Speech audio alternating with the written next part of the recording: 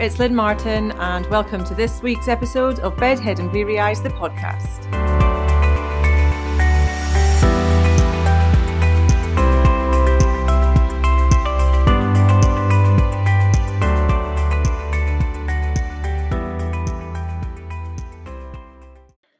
So today I am talking about a subject that impacts everybody's lives. It is something that doesn't often get raised at the kitchen table and definitely doesn't get raised around the table in the pub by the men. But it's something that we all need to take ownership about and understand a little bit more about so that we can support each other and actually start taking actions to make our own lives more comfortable, I guess. And that subject is women's health. So many of us have ingrained fears and thoughts and negative experiences about the start of our menstrual cycle journey. And I'm sure most of us look back and think about moments where we've been caught out or where we've been judged, especially if it's been at school.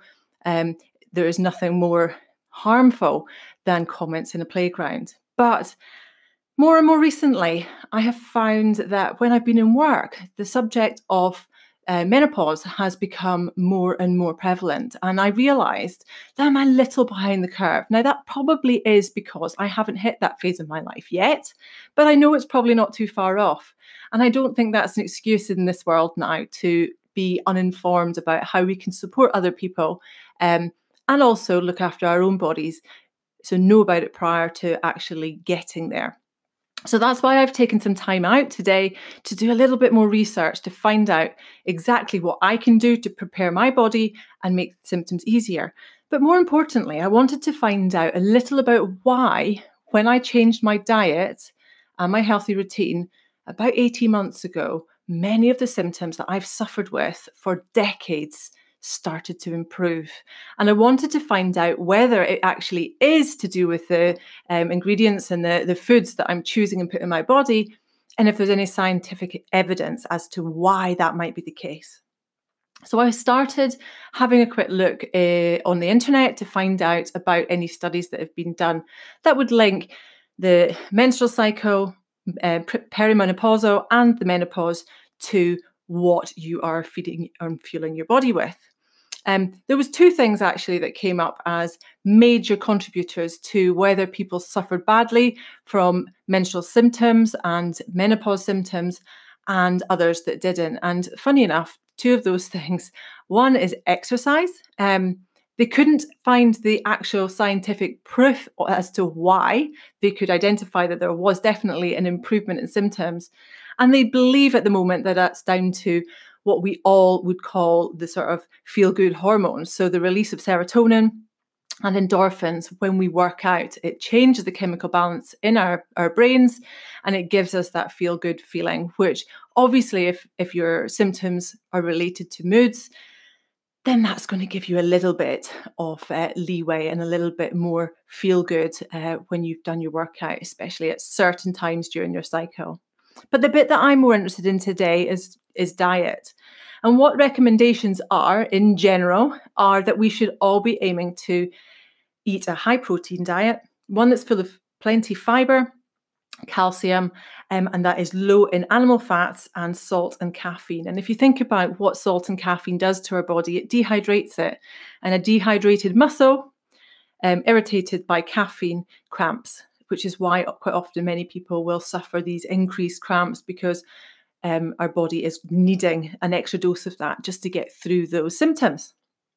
And what sort of sources of food do we need to include in our diets to make sure that we tick all those boxes?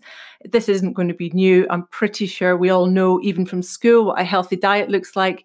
But what I challenge you to do today is just have a think about how frequently some of these actually do feature in your diet. Having it once a month isn't a contributory fact or a baseline of a diet. So just bear that in mind. So what we're looking to include is red meat, so lean red meats, poultry, so chicken as a common one, but turkey is a fantastic alternative. Fish, dairy, leafy green veg, nuts, legumes like black beans, whole grains, so whole grain pastas and whole grain breads, and also eggs. So as I say, have a think about, how often have you included any of those? And it's not a case of any of them. Actually, what we're looking for is all of them to ensure that you have a nutritionally balanced diet. So we're also looking to avoid saturated fats, and things like bacon or crisps are the sort of thing, culprits there. So you're looking to try and limit or completely remove and swap out for something a bit more healthy if that is something that you have in your diet. And something I'm talking about all the time that I'm sure you're sick of me hearing about, I've already touched on it there, but it's hydration, making sure that you drink enough water, and also swapping out any caffeinated drinks or squashes with herbal tea or the likes of that, one that really does hydrate your system rather than dehydrate it. And we're looking, if you want me to list a couple of really game-changing foods, we're looking at things like salmon and sardines, tofu, broccoli, and a bok choy. If you throw some extra bok choy into a stir fry, you're giving yourself a really good, rich, nutritional boost. So how does this all play into women's health? And I have obviously today gone through a whole load of articles that just to try and identify a handful of really key vitamins and minerals that have been proven to at least contribute to, a lack of it contribute towards these symptoms, but also by filling that nutritional gap to see what symptoms we could actually alleviate and just giving ourselves that extra resilience so that we can operate to the optimum level through these different phases of our life. Now, the first one I'm going to touch on is one of the 8 B vitamins. And I know lots of people hear about B vitamins and the importance of them in their diet. But even I was a bit confused about which one's which. And often they're known by other names rather than, for example, B1 is known as thiamine. So it's something you might be familiar with, but it is a critical component of ensuring healthy women's health. And thiamine in itself breaks down sugar. So your carbohydrate-based foods in your diet, it breaks it down so that your body can turn it into energy. And it also creates neurotransmitters. So in your brain, it creates the little bits that allow the signals to move around your brain. And the chemicals the chemical reactions that are involved in there, which I think we quite often forget. We forget that actually, there's an electrical current and there are all these chemicals and processes going on within us. We do tend to oversimplify how complex our brains and bodies are. It also produces fatty foods and fatty acids, and that's something that we very often hear in adverts, about needing these fatty acids in our diet. But we're like, well, why is that? And part of the reason is that this thiamine helps synthesize certain hormones. And when we talk hormones, clearly we're talking women's health, menstrual cycles, and the change then through perimenopausal to the menopause. So thiamine is something that's found in pork, in trout, mussels, in squashes, and again, legumes, and also in seeds and nuts, which is something that you will see that features in my diet every single day. And it used to be something that I used to, sprinkle a little on just to make it look nice. But I now know the value of having all these healthy fats in my diet to unlock the nutritional potential of what I'm eating. So these thiamine or B1 can help to reduce most premenstrual symptoms, but in particular cramps, and also in lifting the mood, because it does get in and it helps that chemical train in your brain to make sure the right signals are getting through. Another B vitamin that's really important to include is vitamin B6, and it plays a role in hundreds of different enzyme reactions within your body. Again, a really, really complex chemical reaction required to unlock these valuable essence from our food, and B6 plays a really critical role in doing that. It helps the amino acid metabolize, and then it starts to break down carbohydrates and fats within our body. So you can see why it's really important to include them within our meals to make sure our body can extract what it needs from it. It also helps to support the immune system and in particular brain development. So if you're experiencing that brain fog, I know I did about 2 years ago, And I just almost got to the stage where I was just going to accept that that's what old age was, and it's the start of early onset Alzheimer's and blah, blah. But actually, by reviewing what nutrition I was taking, I was able to identify that I was deficient in certain areas of my nutritional value. And it can be found in things like offal, which I know is not something that everybody eats, but chickpeas, tuna, salmon, poultry, potatoes. And one of the key things that unlocks is actually because it does impact the brain, it really helps with people that suffer from depression. And as we know, depression is not a choice. It's not something we can shake off. It is absolutely driven by a chemical imbalance in the brain, and everything we can do to heal naturally, obviously in conjunction with doctors and medication if required, is absolutely worth investing the time finding out about. Moving on then to vitamin E, and this is probably one that people are a little bit more familiar with. I know that we quite often see vitamin E or high dose vitamin E on a lot of the skincare products that we use. And that's because vitamin E is an antioxidant, and it tries to eradicate the free radicals that are going in your body. So if you think about all these chemical reactions that are going, there are little electrons that end up being created in these reactions that go around the body looking for something to link onto to stabilize.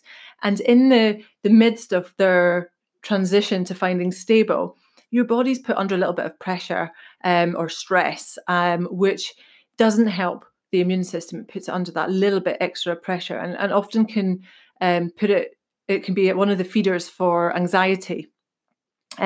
So it also slows down the aging of cells, which is why we find it in skincare products, because obviously working with that from the outside, but also healing from the inside, is a really holistic way of making sure that we have got the right cell repair going on to make sure that our skin is healthy.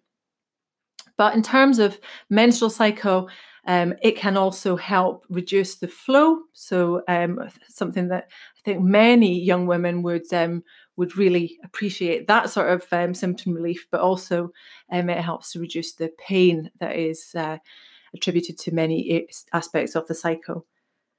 Then moving on to vitamin D, and it's the sunshine vitamin. It's the one that we all use as the excuse to get out and spend a few hours in the rays.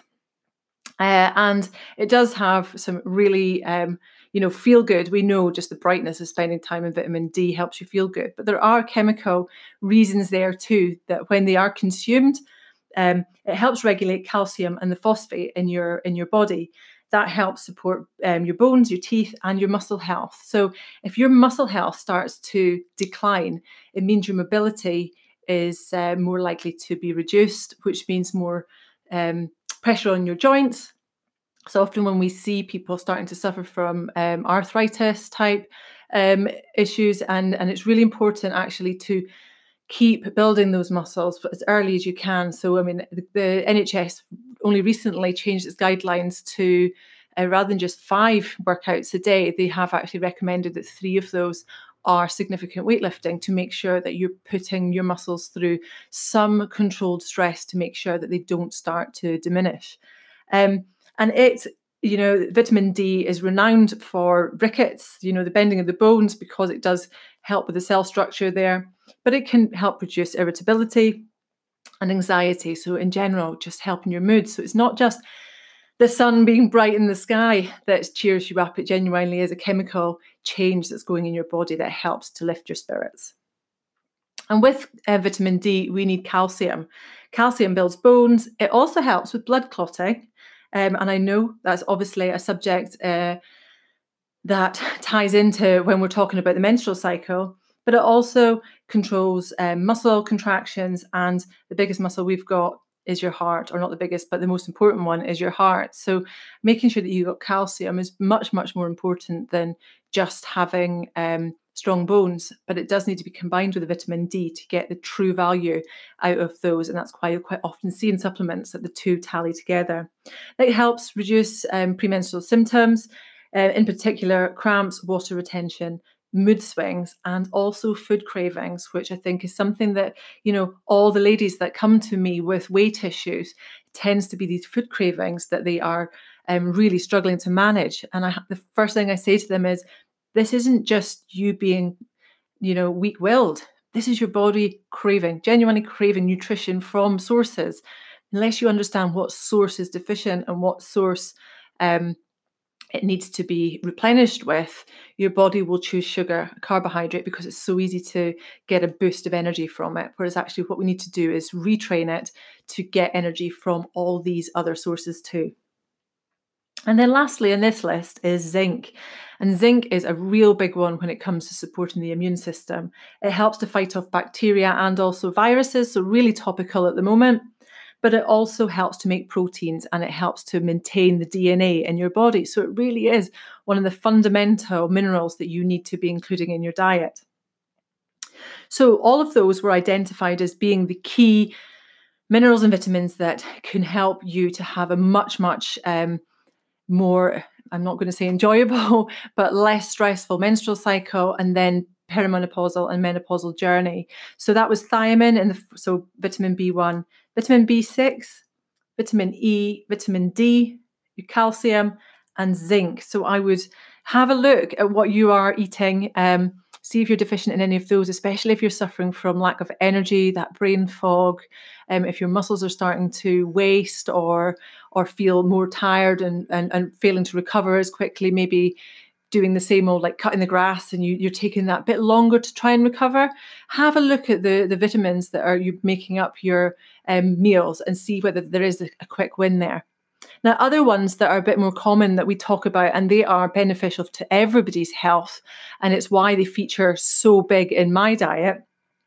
First of all, vitamin C, it is one that the first one that we crack open when we've got a cold or a flu. Why is that? It supports the immune system, but it protects cells. So these viruses get in, they start to try and break down cells within your body. The vitamin C is there trying to counter that. And if you've got a strong immune system, you're much more likely to successfully beat off these viruses. Vitamin B12, another one that for me, my mum and my grandmother really have to focus on. And it gives me a real feeling of what I would say imploding, where you literally just want to sleep, is a lack of vitamin B12. It really is the energy vitamin. And you see it in many combinations of energy drinks or supplements when you go to the health food store. But it helps to repair the red blood cells. Red blood cells are the system that takes the oxygen through your body. So no wonder if you're short on vitamin B12, the oxygen's not getting to your body, that you literally feel like you want to just shut down and go to sleep. And I have noticed that if I don't have my daily dose of dense nutrition, by about 3 o'clock, I genuinely feel the B12 slump. And I need to make sure I get it then, or my energy levels are gone for the rest of the day.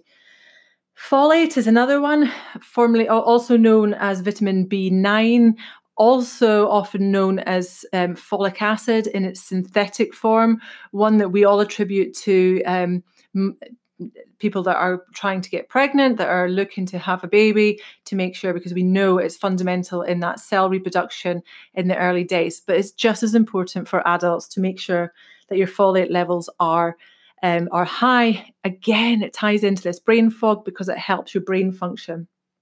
And then finally, this is the one that I absolutely love. It's called biotin, and it's called vitamin H. And that vitamin is the one that helps convert your food to energy. So if you imagine that you can't unlock that energy from your food so that you can get active because you're tired, this is when you start to see that your body will turn these the energy from the food into storing fat. So it also helps to strengthen hair and nails. And to improve your skin. Who doesn't want great skin, great hair, great nails? But there are so many more health benefits. And one of them, again, tied into your turning to menopausal, is your metabolism. And your metabolism slows for many, many reasons. One is hormonal. If you haven't got enough biotin in your system, it will naturally start to slow. But your hormone changes around the time of menopause means that your metabolism does genuinely change.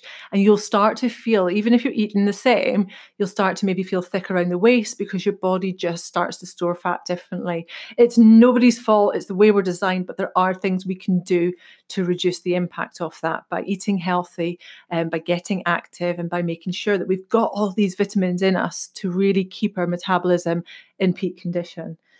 It also helps to lower cholesterol, something that people obviously are trying to address because they know and understand the benefits of that. But it also helps to regulate blood sugar, which is really helpful for those that maybe are type 2 diabetic. But also, it just stops us all having these energy slumps in the afternoon, because if we can keep the blood sugars nice and steady, it means our body isn't craving that food source. And if we combine all the benefits of this, it means that we've just got healthy skin, healthy hair, our brain's functioning properly, we are fueling our heart, fueling our muscles, and it just means that genuinely by getting your nutrition unlocked, and you can literally change your life in terms of energy. Now, I know that most people will think or they'll think that trying to fit all these vitamins into their diet is going to be really difficult. And they're probably right, in all honesty, in this day and age, because all of our much of our vegetables are mass produced, which means that the goodness in the earth has been shared around such a vast number of vegetables that it just doesn't have the same potency as it used to. So I would highly recommend, buying organic or local grown if you can. But if you want to make one big change to your life, there are hundreds of supplements out there. I would recommend personally that you choose a brand that's reputable and one that is providing you all these vitamins from their natural whole food sources. And that is something I can help you with if you want to have a chat about how you can simply add one nutritional drink into your diet each day to try and counter decades of just unknowing neglect and deprivation, so that we can get your body functioning. It's a bit like fine-tuning it, and it doesn't have to be forever, but let's work together so that you can understand what it is that your body might be deficit in, so that you can start to make improvements. And I will leave it there. Please do get in touch if you've got any questions or if I've missed anything. I am always on the search for learning, and I'm sure there are medical professionals out there that will correct me if I've got anything wrong. I absolutely am open to that because I love to learn so that I can help you all through with your problems.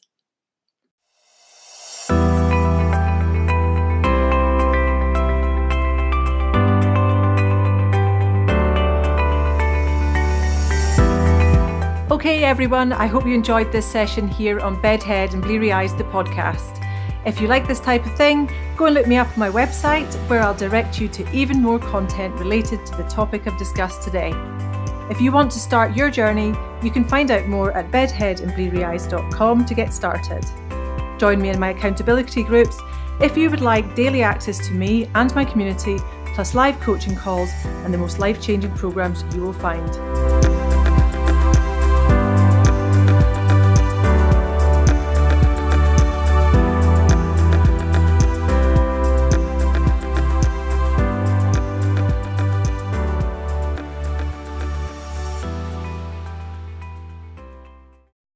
Hey friends, I am coming to you from the back of the camper van today, because these are the things we do when we're so passionate about the messages we want to give. And the reason that I do that is because I want to help you learn from some of the efforts that I've had to put in to get unstuck. And if I can do that in a way that helps you get unstuck quicker than it took me, 40 years to be exact, then it's definitely worth my while.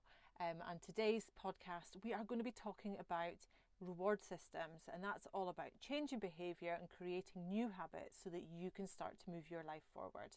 So I will apologise if you hear any strange noises. Who knows what's going to happen? We've got the dog here who's comfortable and quiet right now, but we just don't know what's going to happen. And if you hear the odd car passing, well, we can live with that, can't we? So what I'm going to talk about first is types of behaviour, and we have two main types of behaviour. The first one is your reflex, and that's something that happens automatically. We have different pre-programmed reflexes that come from way back that are designed to keep us safe. And that's things like when things go to drop, that we'll catch them. If we touch something hot, we'll remove our hands from it. But we do an awful lot in a day that we don't even think about. So when we're looking at things, we're processing information, we are able to blink, heartbeat, breathe. All these things are happening automatically. And then we have this layer of reflexes. So there's a trigger and our body responds because it knows what it needs to do. In parallel to that, what we have then is what they call operant behaviours. And the reason that they're called operant is because you have to almost operate that behaviour. You have to instigate it to happen. It's very purposeful and you have to choose it. And in order to turn some of these operant behaviours into more of a reflex or more of a habit, we have to use reinforcement.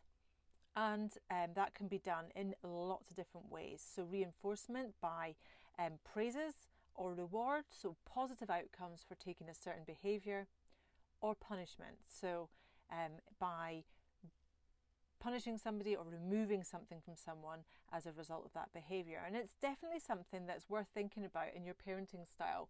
Do you try to get your children to have different behaviours by reinforcing the good behaviours or punishing the negative behaviours? Because both have a place to play, but I would suggest that coaching people through reinforcement of praise and rewards is a much more enjoyable process than constantly dishing out punishments.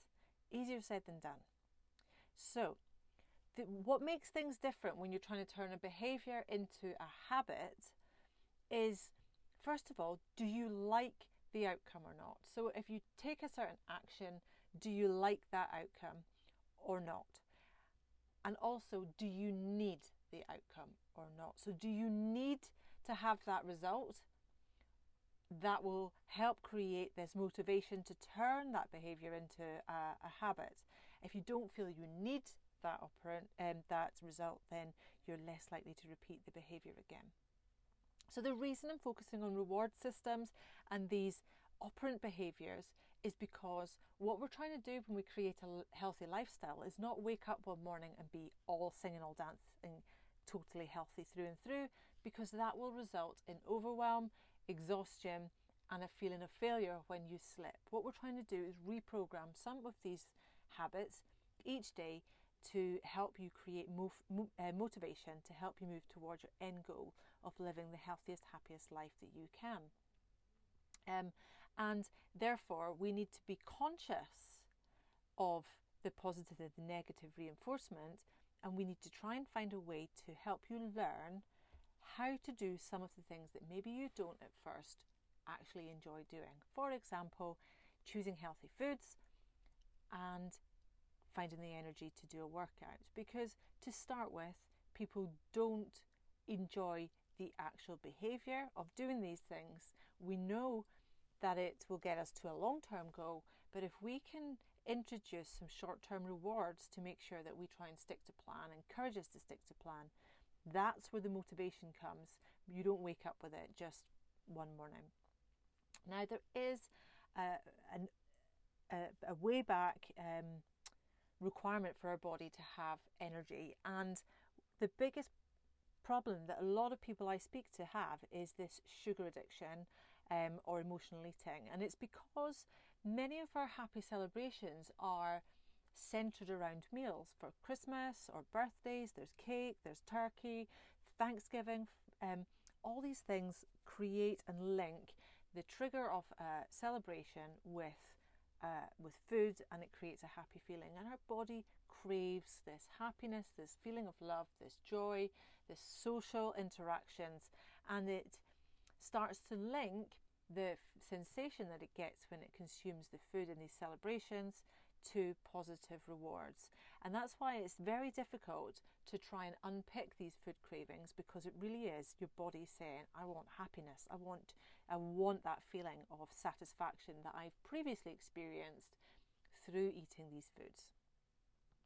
So it's a no-brainer when it comes to, broccoli v cake. Why can I choose to say no to cake in the moment and say yes to broccoli? And the answer is that I have trained myself to reward myself by having a nice soak in the bath, a nice glass of wine, and read a book at the end of a week or the end of a month if I stick to plan. And that's where the discipline comes in. It's the discipline of not rewarding yourself unless you stick to the plan. And that obviously needs certain decisions made as to what warrants a reward. Many of us, me included, get into this rut when you're a really busy mum, that you're working full time like I was, that you will reward yourself for just surviving the day. And if you're going to allow yourself these rewards for just surviving a day, there's no incentive to push the boundaries and move your life forward. So these are the little things that we need to try and rewire. And as I said, we're looking to do it one at a time. But why do we want things to be habits?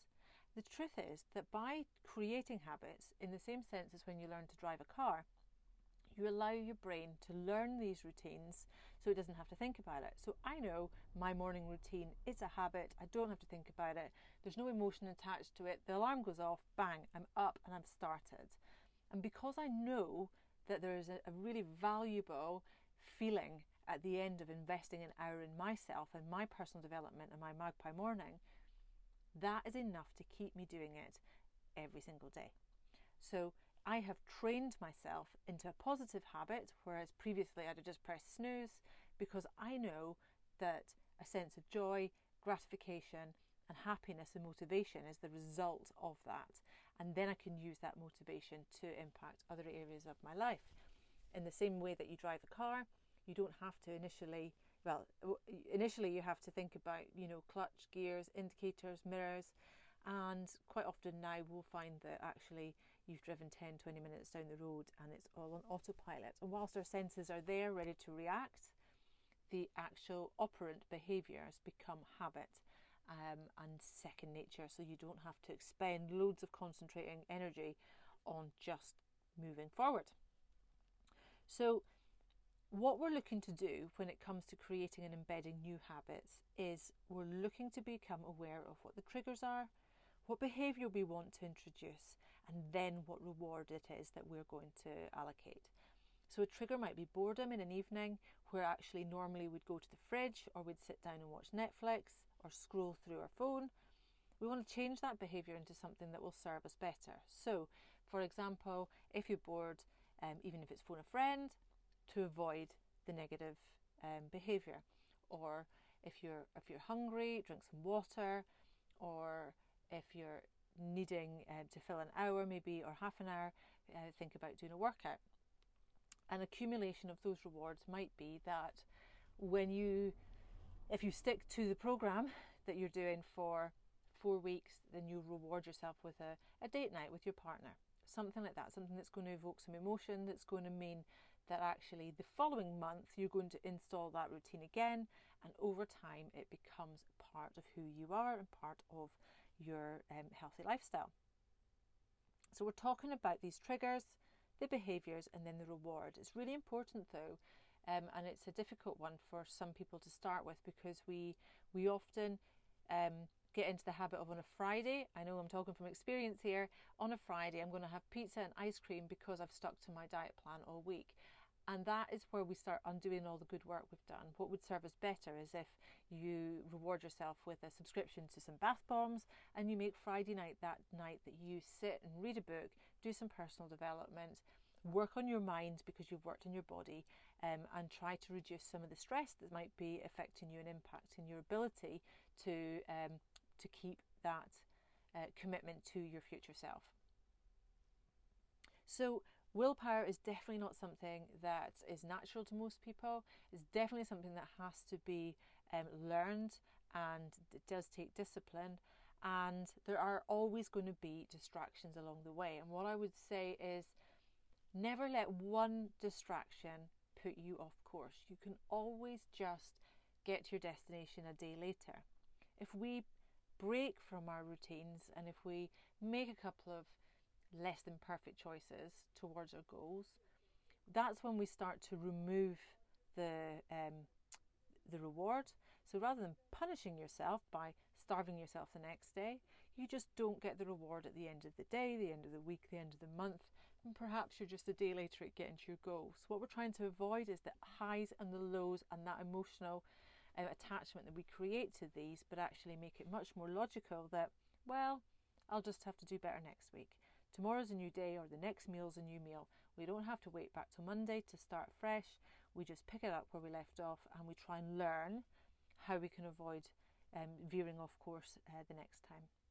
So people look at me quite often and think that I was born with this motivation and this discipline. It's definitely something that I've learned, and I take, sometimes some mornings it's really easy to jump out of bed, other mornings I just can't think of anything worse. But I just know that feeling I get when I've had my pre-workout, when I'm properly hydrated, when I'm not hungover, when I've invested in myself, done my meditation, that feeling is the feeling that I crave, because that's the feeling I want to experience for the rest of my life. And I'm hoping that I've got quite a few decades left to be able to do that.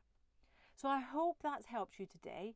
It's a really, really simple process. As I said, think about what triggers you can use, put the behaviours onto conscious level so you can choose the better behaviour, and then think really carefully about what a sensible reward would be. It has to attract you, but you have to be disciplined enough to withhold that reward if you don't stick to your own plan, which means create a plan that's achievable. And then we're going to focus on constantly celebrating success rather than the negative self-talk that quite often be attached to failing at unachievable targets. Thanks for calling. You've reached Lynn at Bedhead and Bleary Eyes. Apparently, I'm not answering my phone right now. However, I make it a priority to get back with clients and friends. So please leave a message after the tone with your name and why you called. If this isn't a good number for me to return your call on, then better leave a number as well. I look forward to speaking to you. Thank you.